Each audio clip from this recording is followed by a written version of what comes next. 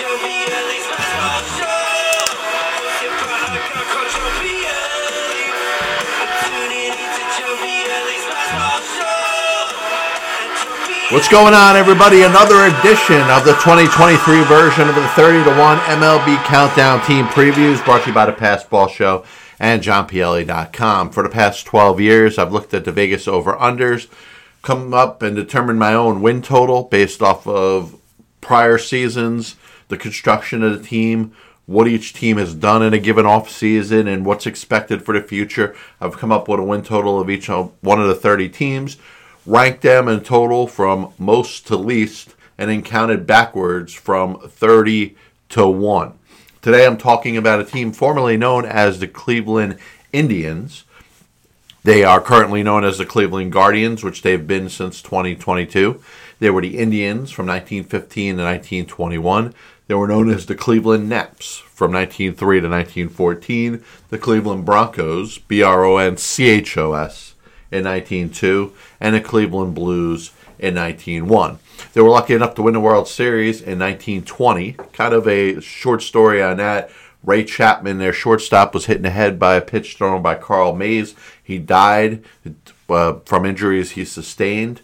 They ended up winning the World Series that season, that year for him. They won it again in 1948, and since then, the Cleveland Ball Club has not won the World Series since 1948. That, if they were lucky enough to win it in 2023, that would be 75 years since Cleveland World Series championships. Their offseason was headed by the big signing of free agent first baseman designated hitter Josh Bell, which I thought from their perspective was a very good signing. One maybe I didn't expect them to go out there and do. Bell is a very good player, a middle-of-the-order bat, certainly is going to help the Guardians out. Mike Zunino comes over as a free agent signing from Tampa Bay to be their starting catcher and kind of hold on to the role until their prospect Bo Naylor is ready. Austin Hedges, their incumbent catcher, has left to join the Pirates. Owen Miller, I believe, is in Milwaukee. Oscar Mercado, Nolan Jones, they're not around as well. But for the rest of the squad, the Cleveland Guardians return themselves pretty much the same. From a team that won 92 games, won the American League Central last year. And let's be real, as we came out of spring training, we're expecting Cleveland to be good. We're expecting the Guardians to be a competitive baseball team. Very few were expecting them to run away with the American League Central like they did. A lot of it had to do with their starting pitching, which we know for the last several years has been very good. Shane Bieber, Cal Quantrill, Adam Savali, Zach Plesac, Tristan McKenzie, who really is kind of coming into his own.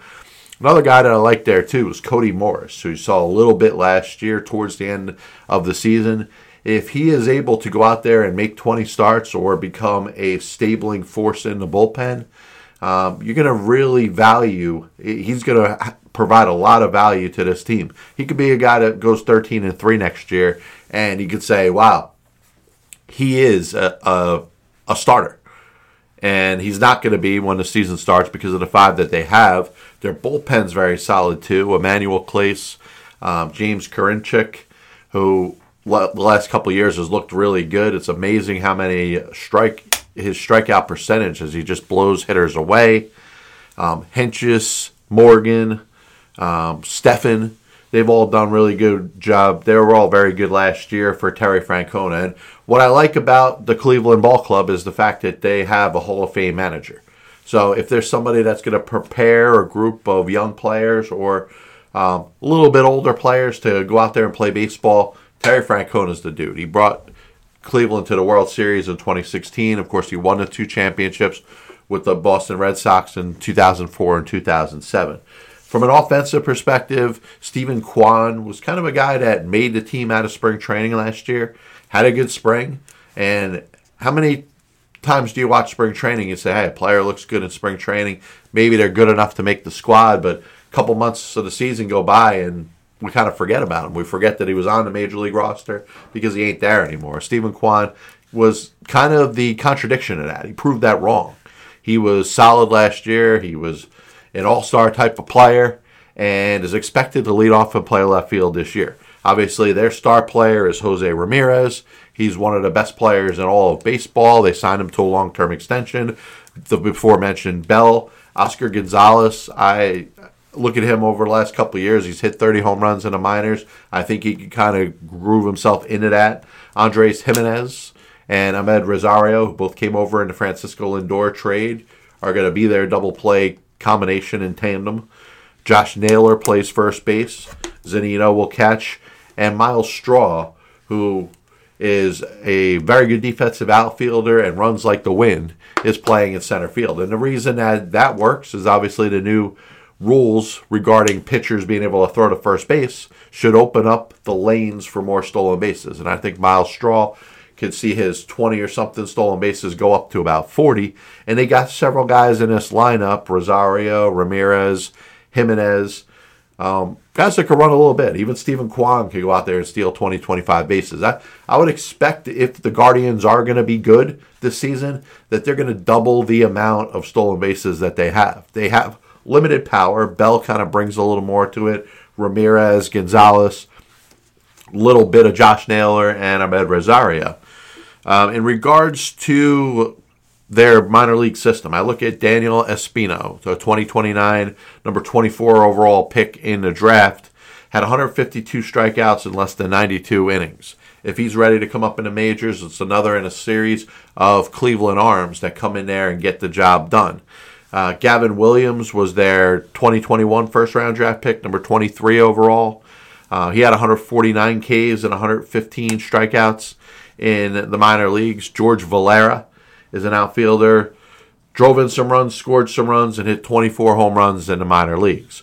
Bo Naylor, the before-mentioned catcher that at some point is going to take over as the Guardian starter, hit 21 home runs and had an 889 OPS in the minors.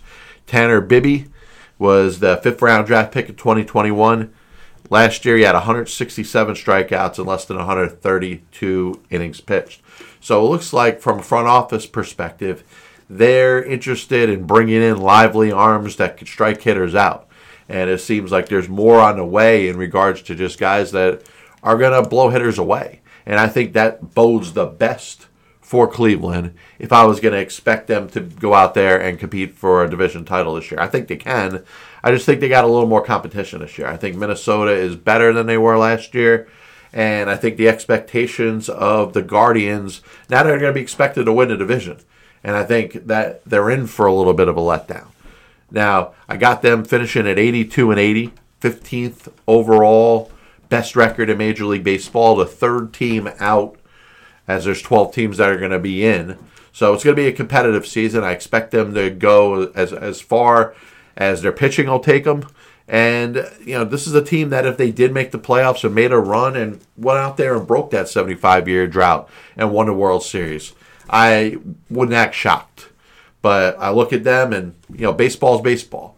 We can't have the same replay of the standings from each season going year in and year out. Things change. That's what I'm expecting here. Now, if you want to listen to or watch any of the 30-1 MLB Countdown previews, they're available on YouTube, Spotify, Apple Music, Amazon Music. And if you want to hear me flap my yap mouth on the Past Ball Show, you can check that out as well on the same formats. Until next time, God bless you. And as always, I'll see you on the other side.